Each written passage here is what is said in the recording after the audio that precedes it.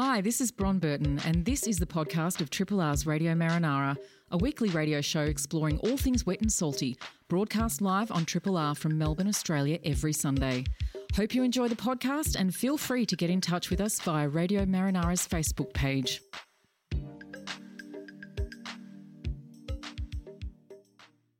Begins where you left off.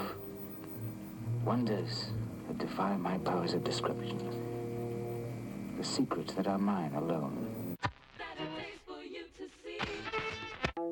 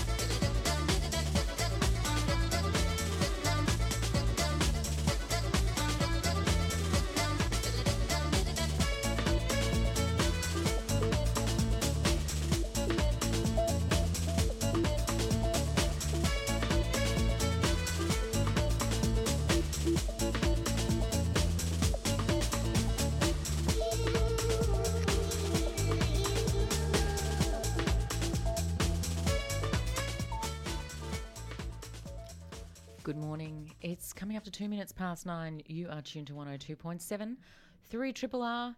Time for this week's edition of Radio Marinara. We are the program about all things wet and salty. My name's Bron Burton. Oh, I'm Rex Hunter. How are you, Rex? Good. And come on, Kent. Oh, hello, everyone. Dr. Beach decides to take a sickie, and now I've got to pretend to be a marine biologist. Yeah, you do. Just tap into your inner George from Seinfeld. Yeah, there we go. Because Yes, that of day course. you were a marine biologist, Kent. Awesome. Hey, yes, and hello out there to Dr. Beach. He's not feeling very well.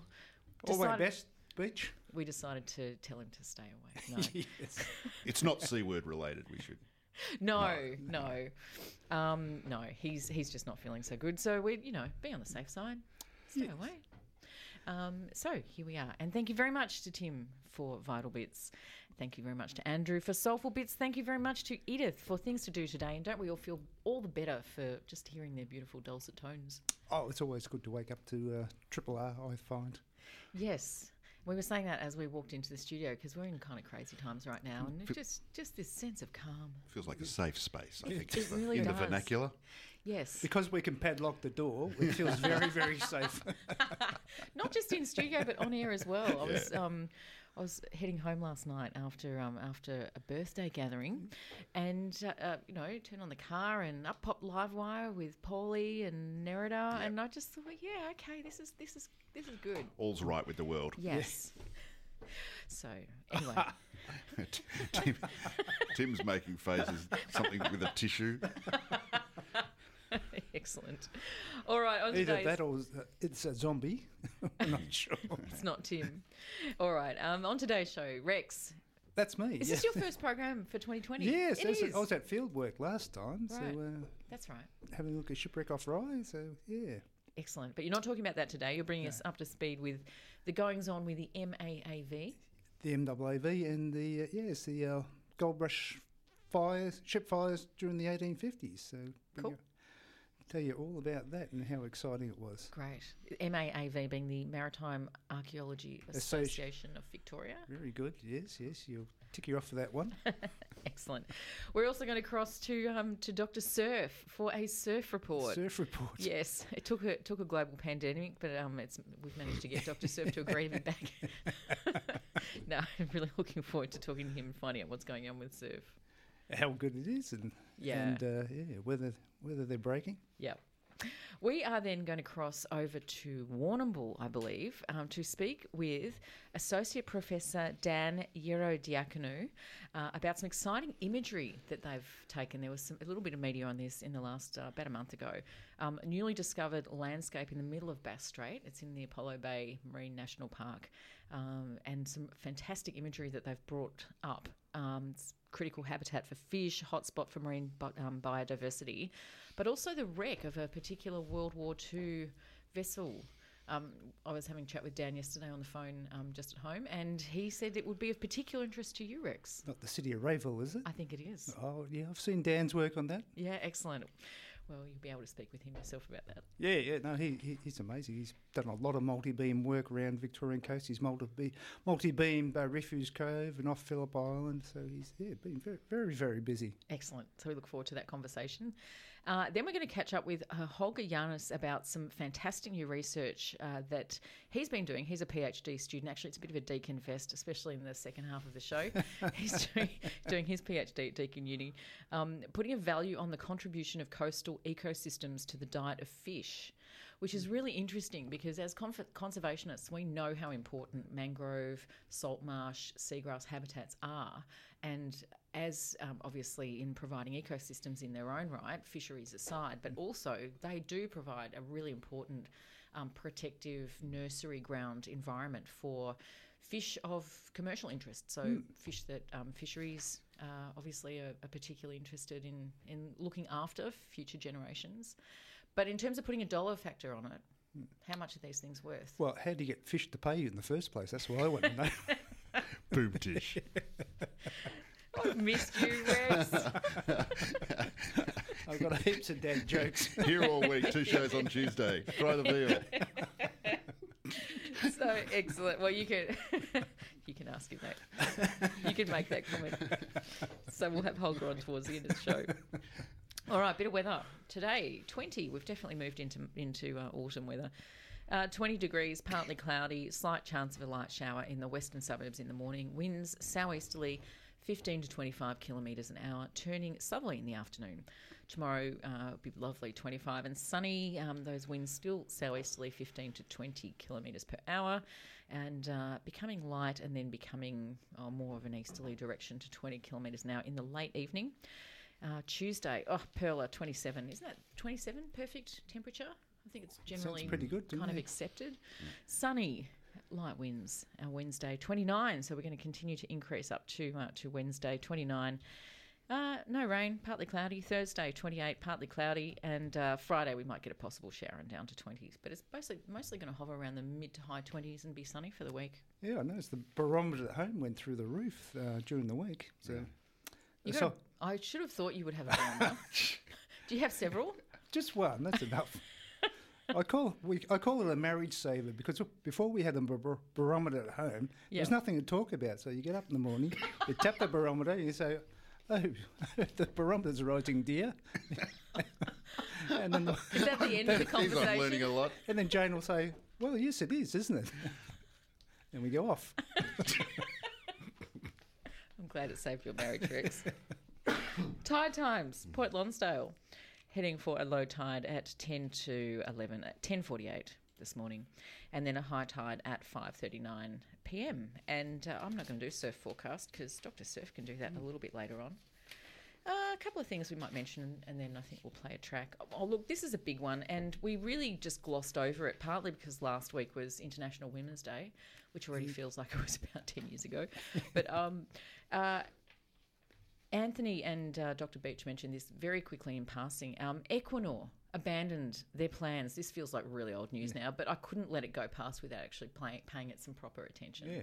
This is a really, really big deal. Obviously, the significance of their announcement and what it means for the protection, at least in the meantime, for not just the Great Australian Bight, but the coastline that extends in both directions for a really long way. As far as New Zealand too, because bits of wreck from there have ended up in New Zealand, so there's no reason why oil couldn't find its way there as well. That's right. But it's a highly significant announcement in terms of its meaning for the conservation movement and a combined efforts of not just key organisations like the Wilderness Society, Patagonia were on board as well, and literally on board were lots and lots of surfers who went out there and staged paddle outs all around the country over a really long period of time. So it's a really significant win for the protection, not specifically the conservation movement, but it is for them, but of course just in terms of the protection of this wonderful piece of coastline. And it's some much needed motivation to keep up the activism and the attention. It shows that you can deal with these big multinationals, or in this case it's a state-owned company, but yeah. That's right. Yeah. Put the wind back in our sails. There can be some good news. Yeah. And we need it. More than ever. So, look, congratulations to everyone who was part of that, because it went on for a long time, and there were a lot of extremely happy messages coming through when that. I don't think people could believe it, actually. I think everyone thought there might be a catch somewhere, or there'll be a condition, or, there's a fine print note at the bottom of the media release or something, but nope, it's done. Fantastic. By citizens too, mainly. Pardon? By citizens, just the average citizen. Yes, that's right. Another one I've been carting around in my bag for a while look, this is just a stay tuned. There's a new design that has been approved for the little jetty at the end of St Kilda Beach. So this has been the Brooks Jetty, which Mal Webb wrote a song about, actually, which was demolished. It was lost in 2015 opposite Luna Park. But there's a new design which has been approved. It's pretty cool. I mean, it's very different. It's not your sort of traditional jetty, but it has a wave style to it. Right. And as far as design is concerned, there's a lot of people sort of quite happy about this and what it looks like. So. Right. So how long is it going to be, does it say? 100 metres towards the beach. So the curved stepped wave looks both across to Sunset and back 100 metres towards the beach. So I believe it's about 100 metres long. And functionally, Bron, is it anything more than just a pedestrian jetty? Is it being used for anything else? I don't think so. As in, like, can you jump off it? Can you dive off it? Go swimming? Well, or are they actually, going to put boats up against it anywhere? From the artist's impression here, it does look like it's being designed for people to jump off and have a swim. It's actually quite low to the water. Cool. So there are people snorkeling off it, people sort of sitting on the edge of it. Yeah. It's tiered. Yeah. So there's a sort of series of very gentle steps that go down to the water edge. So, yeah, really fantastic. Looking forward to seeing that one develop. Is there a crane to jump off though, right? A crane? Like we used to do off Port Arlington Pier when we were kids. Oh, you used to jump off cranes, did you? There was a crane at the Those wharf. were the good old days. Oh, the good old days. No way, OH&S back then. Yeah. Down at Eastern Beach in Geelong, there's that enclosed little space. Yeah. And it's got all sorts of things going on around the perimeter of the pier.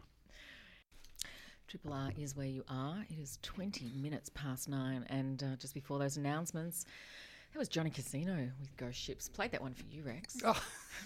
Thought you might like You it. probably noticed a tear coming out of one of my eyes there, Bron. Oh, I'm glad it affected you so deeply. So, maritime archaeology. Where do you want to start? Well, I'll just first off, I'll just talk about production by a company called Wind and Sky on the regarding the mission to seafarers. It's in the Docklands. If anybody's ever been down past that Etihad Stadium and you've come to that right or left-hand corner into sort of Spencer Street, you know, there's a sort of concrete dome there.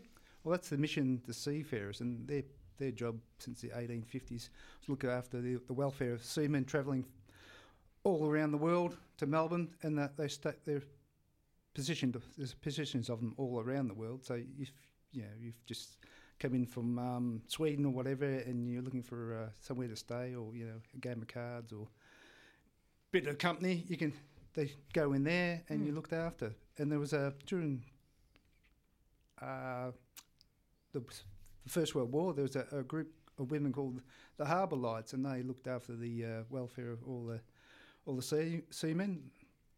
And if you can imagine, they were vital to keep the economy of the world moving, because the casualty rate amongst them was pretty well. I think it was worse than some of the armies and that type of thing.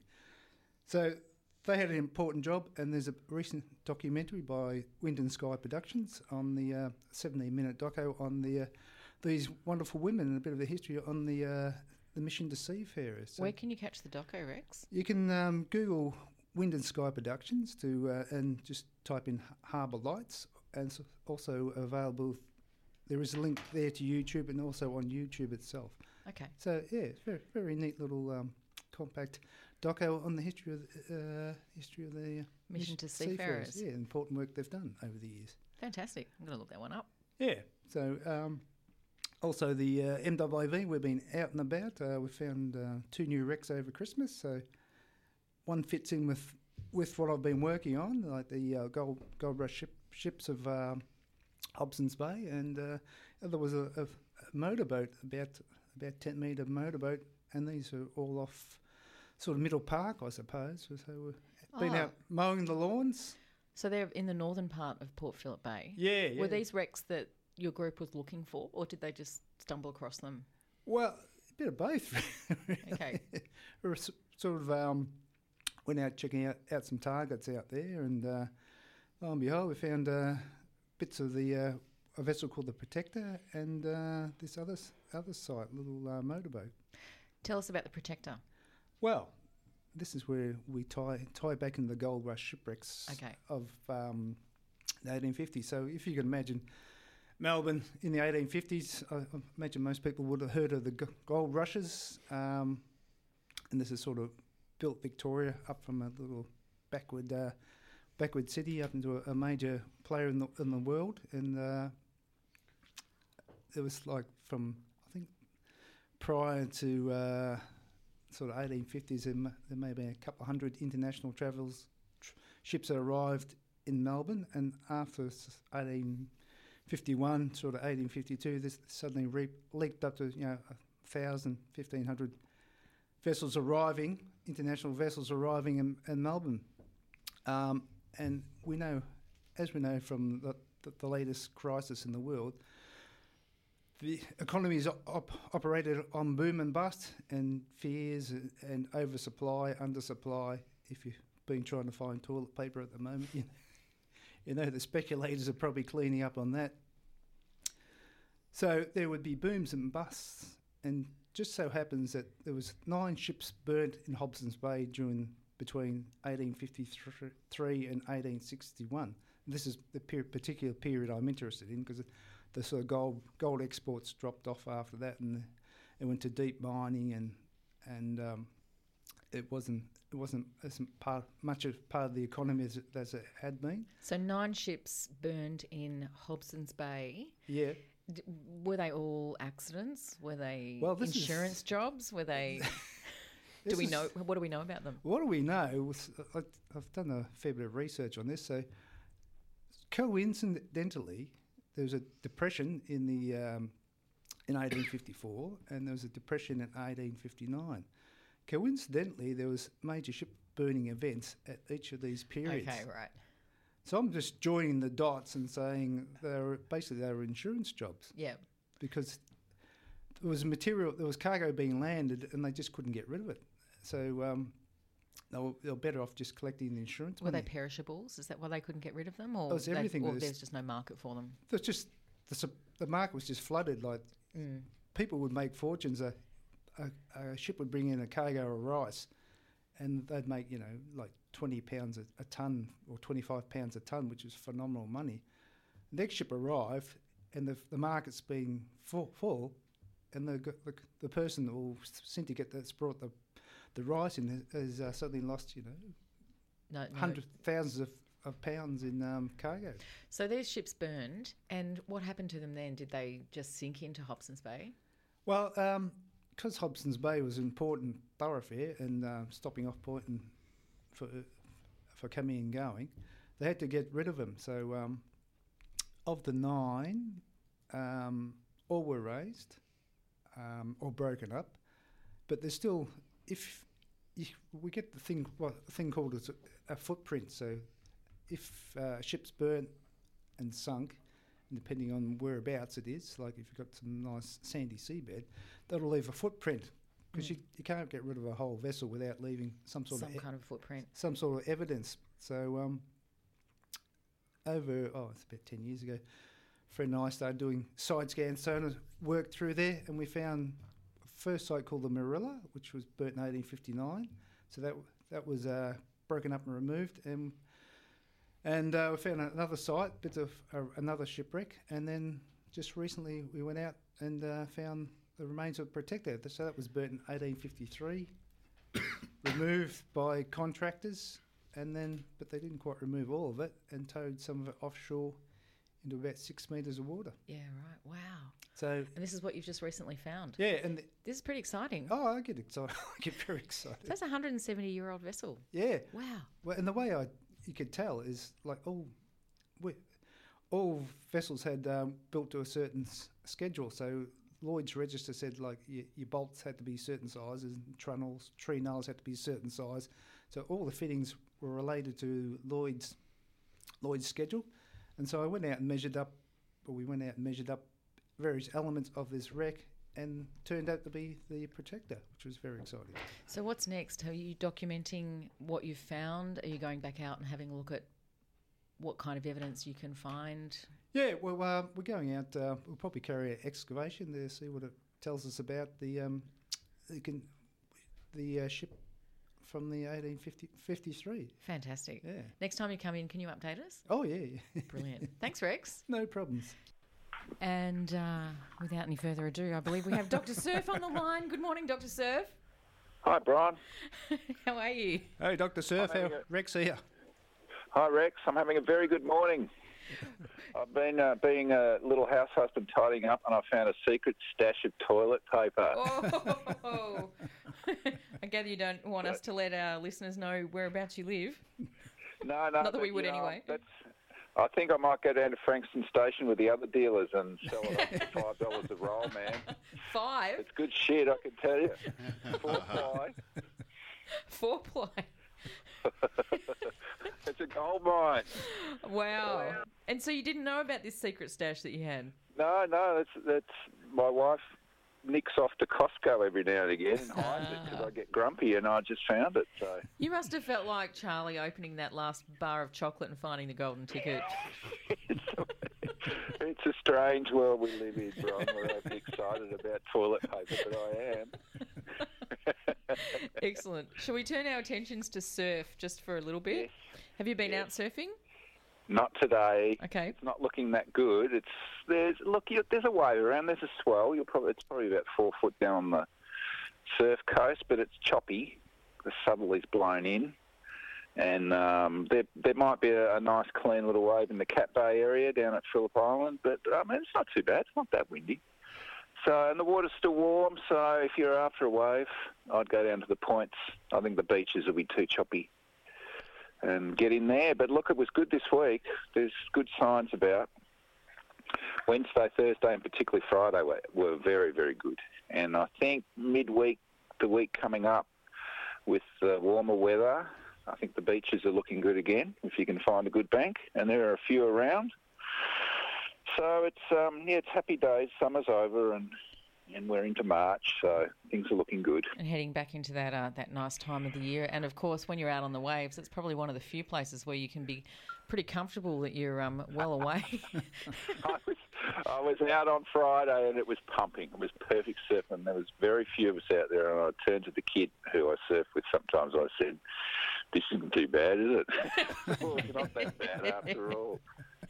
But just a tip on that, if any of the listeners are getting a bit down, grumpy, my tip is don't watch the news, particularly in the morning. Watch Bluey on ABC Kids. I watched it this morning and I was on the floor with laughter. It's a classic. So just, don't worry about the mainstream media. Just watch ABC Kids. Everything's fine. Yes. Except don't watch Daniel's Neighbourhood. It's about this little pathetic little Canadian tiger. Ugh, so annoying. So don't watch Daniel's Tiger Daniel. Just watch Bluey. Bluey's great. And you'll feel happy and everything will be good in your life. I thought you'd just be watching The Simpsons sort of on repeat. I've seen them all. And, hey, new Blueys are coming on Tuesday. But it's a classic Australian. I think it's set in Brisbane about a blue heeler and the family, and it's just got this undercurrent of Australian humour. It's very funny. Okay. The funniest show on TV. It's great. Makes me proud to be an Australian.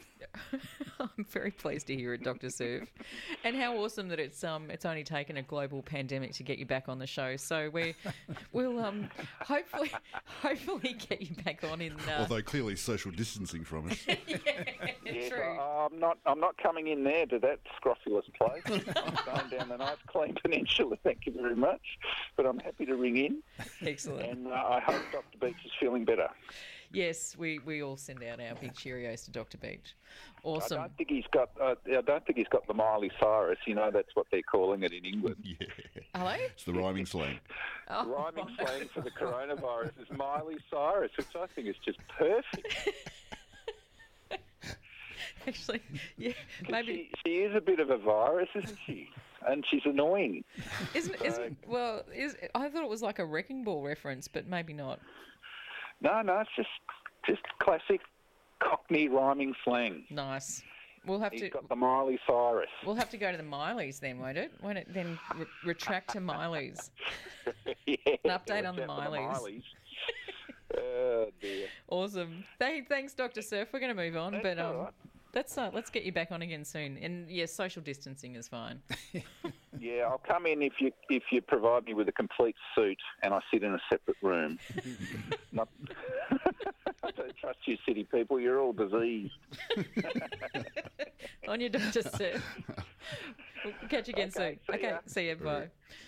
Dr. Surf. There you go. That was nice. Bluey, apparently. Bluey's all the rage. I'll have to check out Bluey.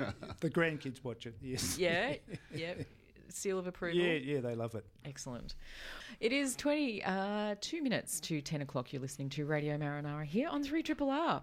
Now, deep sea imagery has come a long way over the last few decades, and a new partnership between Deakin University, Parks Australia and IX Blue has recently led to some fantastic new imagery from Apollo Bay Marine Park, with an important significance for what we know about the deep sea environment of Bass Strait. The latest mapping data collected in January reveals fine-scale seabed features and habitat characteristics, including the extent of reefs, ancient shorelines and river systems that would have flowed when the sea level was lower many thousands of years ago. To tell us all about it, it's a very warm welcome back to Triple R and Marinara from Deakin University, Associate Professor Dan Yerodiakonou. Good morning, Dan. Welcome back. Good morning, Veron. Thanks for having me, and hi, crew. Hi, Dan. How are you? Rex here. G'day, Rex. Now, Dan, this is pretty exciting stuff. I thought maybe first up, can you describe Apollo Bay Marine National Park? So where is it? How does it fit within the system of marine protected areas that we have here in Victoria? Sure.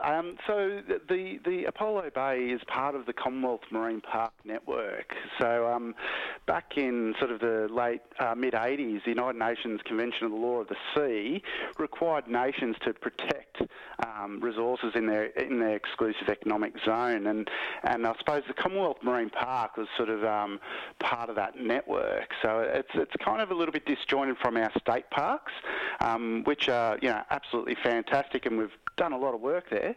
But yeah, look, we're finding lots of interesting features and lots of things to explore further in this network of marine parks. So the Apollo Bay Marine Park starts about 3 nautical miles south of Cape Otway and extends about halfway to King Island, a little bit further than halfway, and covers an area of just over 1,000 square kilometres. Yeah, it's absolutely massive. And as we were saying, it's deep water, so starts in depths of 50 metres or a bit less than 50 metres and goes down to 100 metres in depth. That's right. So it's quite fascinating because when you think about Cape Otway, when you look out into the deep where we're working, you actually see that subterranean extension of the Cape, and then it sort of drops off, and we see these amazing sort of river channels that were formed when sea levels were much lower, and the average depth of the park is around sort of 80 metres. Does that present a challenge as far as imagery goes, or has sort of technology developed so much over time that it's something that imagery can actually, that the technology can handle now? it's funny, like the technology can handle it quite well. So we use multi-beam sonar systems. So these systems have over 400 beams that allow us to scan areas of the sea floor.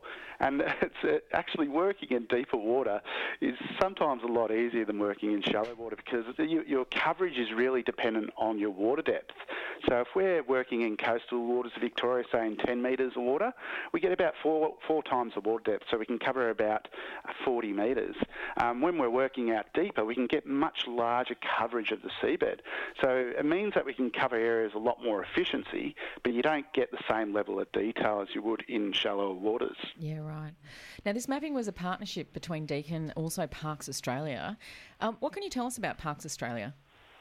So Parks Australia manage the Commonwealth Marine Park Network, and they're really at the point of trying to better understand the values and the assets in the marine park. So it's not, when we started a lot of this work in Victoria, we didn't know a lot about what was actually in the marine parks. And for example, in Victoria, we found new rhodolith beds, dense networks of invertebrate-dominated communities that we just didn't know were there.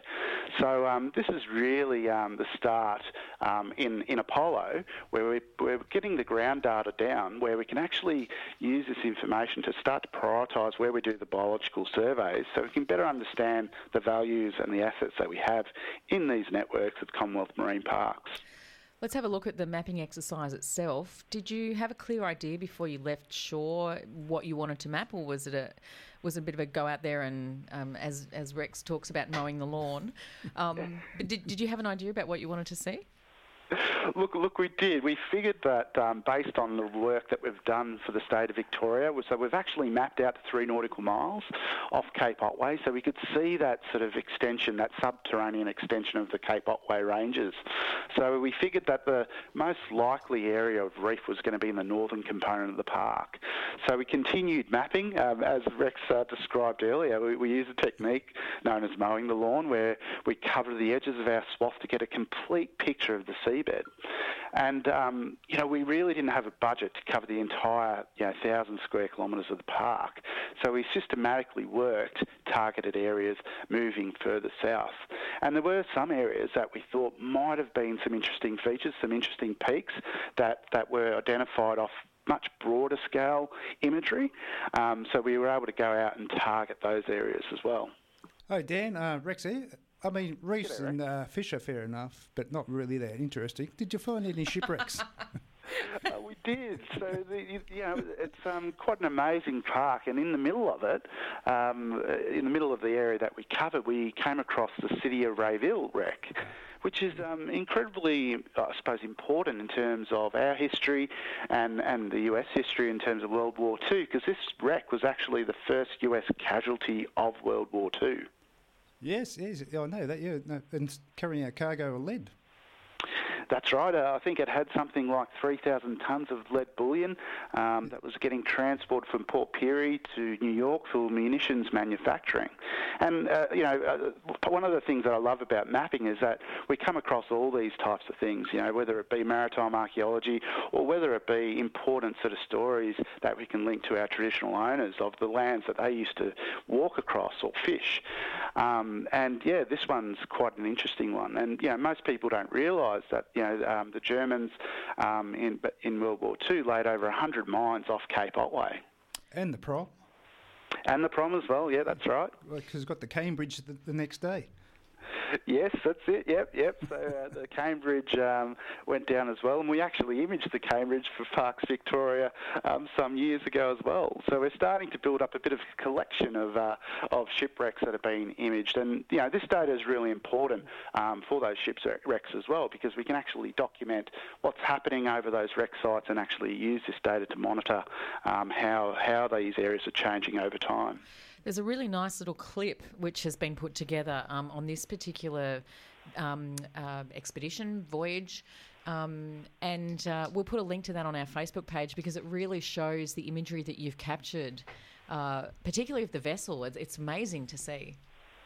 Yeah, thanks, Bron. Yeah, that was put together by Dr. Blake Allen, who actually runs one of our citizen science programs mapping shorelines across Victoria. It provides some really nice imagery of the seabed features. And, it's not just a flat plain out there. There's a lot of structure. There's a lot of interesting things to explore. And also some footage of MV Yola, the research vessel that we use to undertake the mapping work. Yeah, it's a bit smaller than I imagined. Yeah, it's funny. We've heard that before. Look, the reality is 5 years ago, you would have needed a ship to do the work that we're doing. Yeah. But we've been able to miniaturise all the equipment on this, 10-metre vessel, if you like, that enables us to collect, really high-quality data, better than we actually could 10 years ago on much larger ships, which means that, doing the seabed mapping work is quite efficient and allows us to cover large areas for sort of conservation purposes. Hi, Dan. Just one more question. Are you utilising any ROV technology to get down and have a close look at the seabed itself? Yeah, so we're in discussions with Parks Australia at the moment. So we've got a few options available to us. We use remote cameras, beta camera systems, to get an idea of the fish diversity. So we'll deploy those across features in the marine park to understand the fish diversity. We use towed camera systems, and these systems allow us to get down to the seabed and document the plants and animals that are living on the seabed. We also have very good links through the integrated marine observing systems. So we're able to use national assets such as the autonomous underwater vehicle Sirius that's owned by that facility to generate very detailed three-dimensional pictures of the seabed to document the biota that's there. So we've got a few different options available to us to actually have a closer look at the seabed. I think, Dan, what we might do is get you back on in the next few weeks where we can talk, well, actually maybe after you go out again and get some more evidence of this, because there's so much to talk about and so much to explore. And we'll treat this as a part 2 in the weeks ahead, because I really want to talk to you about the evidence that you've picked up for these Ice Age river systems as well. But I think we'll pause that one and then come back in a few weeks' time. Does that work for you? That works great. So look forward to it, and we'll talk to you soon. Great. Thanks so much, Dan. See you, Dan. Excellent. Thanks. See you, Rex. Bye for now. Associate Professor Dan Eurodiaconou, and fantastic work that they're doing out there. Very exciting. We're going to play a station announcement. 9:51. You're listening to Radio Marinara here on 3RRR. Just before that, we heard the beginning of a beautiful song by Aoife Donovan called Night Fishing. We're going to play that in its entirety next week because we have our next guest on the line. And look, it's been known for a long time. Seagrass and mangroves, they provide an important protective habitat for juvenile fish of many species. And expanding research over recent years has demonstrated their ecological services go a long way beyond a habitat to providing all sorts of critical functions like carbon sequestration, coastal protection, and sustaining biodiversity in the longer term. If you had to put a dollar value on mangroves, seagrasses and salt marshes, what would you say? Well, I wouldn't know where to start, but fortunately our next guest has recently been looking into this. He's had a paper published in the journal Fish and Fisheries to tell us all about it. It's a very warm welcome to Deakin University's Holger Janus. Good morning, Holger. Welcome to Triple R. Good morning. Lovely to be here. How's it going? Yeah, we're doing pretty well. How about you? Yeah, very well indeed. Now, firstly, congratulations on having this great paper published mid-thesis. That's pretty good. That's a pretty big attempt. Pretty good effort there. Well, yes, thank you. Now, I mentioned you're doing your PhD on the economic importance of seagrass, mangrove and salt marsh habitats. What led you to study this? So, more broadly, it's kind of looking at fisheries and trying to work out, like you said, how would we start when we could even start thinking about putting a dollar value back to nature, right? So, trying to use fish abundances and biomass, and some of that fish is also commercially and recreationally harvested, and by using dollar values from the fish prices, we can kind of work out based on fish numbers and biomass that these ecosystems support. It's a hard thing, isn't it? Because at a philosophical level, I certainly feel compelled to push the argument that we don't need to put a dollar value on everything, but it's certainly, there are situations where it certainly helps, and for some people that's the only thing that they will accept to convince them of maybe going one way or another in terms of making a decision on something. I think I very much lean towards what you're saying, like philosophically. Every day I think about it. Oh, it seems so cruel to put dollar values on nature. Maybe it should be something that is so highly regarded anyways, But if it helps communication and efforts to restore areas that we've lost over time, the technology is now there and the science can provide us tools to investigate what was previously the condition of different ecosystems, how does it compare to nowadays, and we can use modern technology and restore what's been lost. Hi Holger, it's Rex here. Just do you have any particular area studying the seagrass within Victoria or Australia-wide? The paper that I got now published in mid-thesis, there I looked at seagrass like Australia-wide. However, I have to give you a heads up that there will be a new publication emerging more specifically from Port Phillip Bay. That would be of great relevance in the people in the region specifically. And there, fortunately enough, there's been long-term fisheries data sets, recreational data sets, but also fish sampling and monitoring. And it was possible, actually, to value seagrass in Port Phillip Bay in relation to King George whiting production. Whiting such an important species in the bay, and without seagrass, we could think that there might not be much more whiting left, because during the juvenile stages, seagrass provides such a critical habitat, and again, using fish abundances, biomass, and dollar figures, we could estimate how much a hectare of seagrass in given region of Port Phillip Bay is worth, whether there are differences between the seagrass around Bellarine Peninsula or Geelong Arm compared to Rosebud, for example. All right, so let's get to the guts of this, Holger. What did you actually find? So, in a nutshell, in Port Phillip Bay, we have 6,665 hectares of seagrass, right? And within that region, in relation to King George whiting specifically, that's unpublished yet, but it's soon to come out. Like you said, is there anything more specifically from Victoria?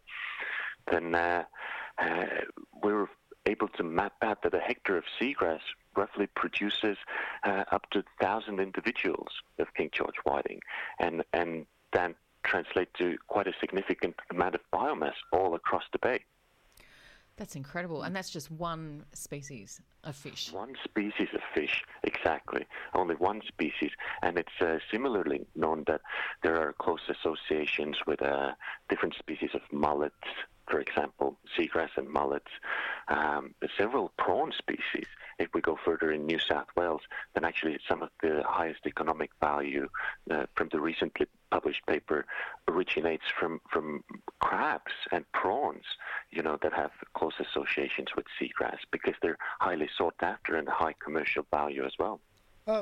Rex here again. I do understand why you're putting dollar value on... well, probably putting words in your mouth there, but obviously to talk to government, you need to say this seagrass or mangroves has a value, and this is why. You should preserve it. Was that sort of part of your thinking as well?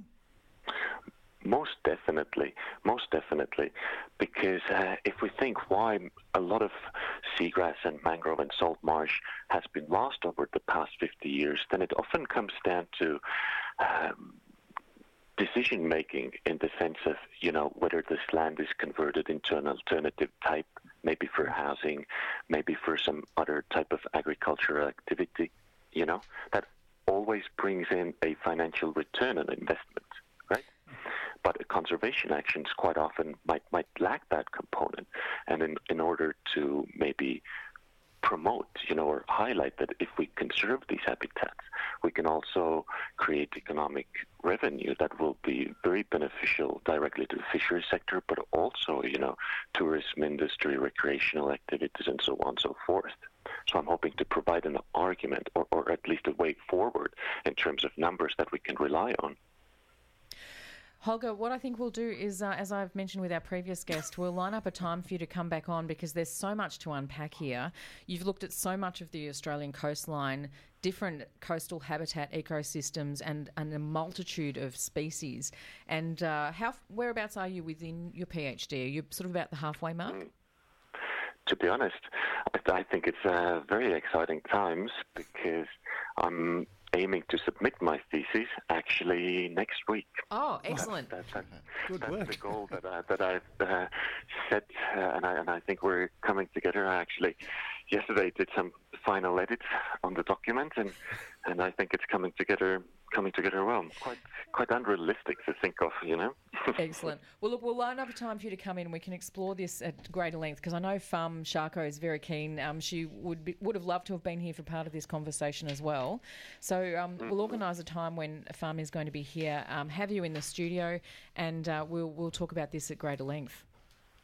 Most definitely. Would be happy to come back and happy to explain further. Hi, this is Bron Burton. Thanks for listening to the podcast of Triple R's Radio Marinara, a weekly radio show exploring all things wet and salty, broadcast live on Triple R from Melbourne, Australia every Sunday. Hope you enjoy the podcast and feel free to get in touch with us via Radio Marinara's Facebook page.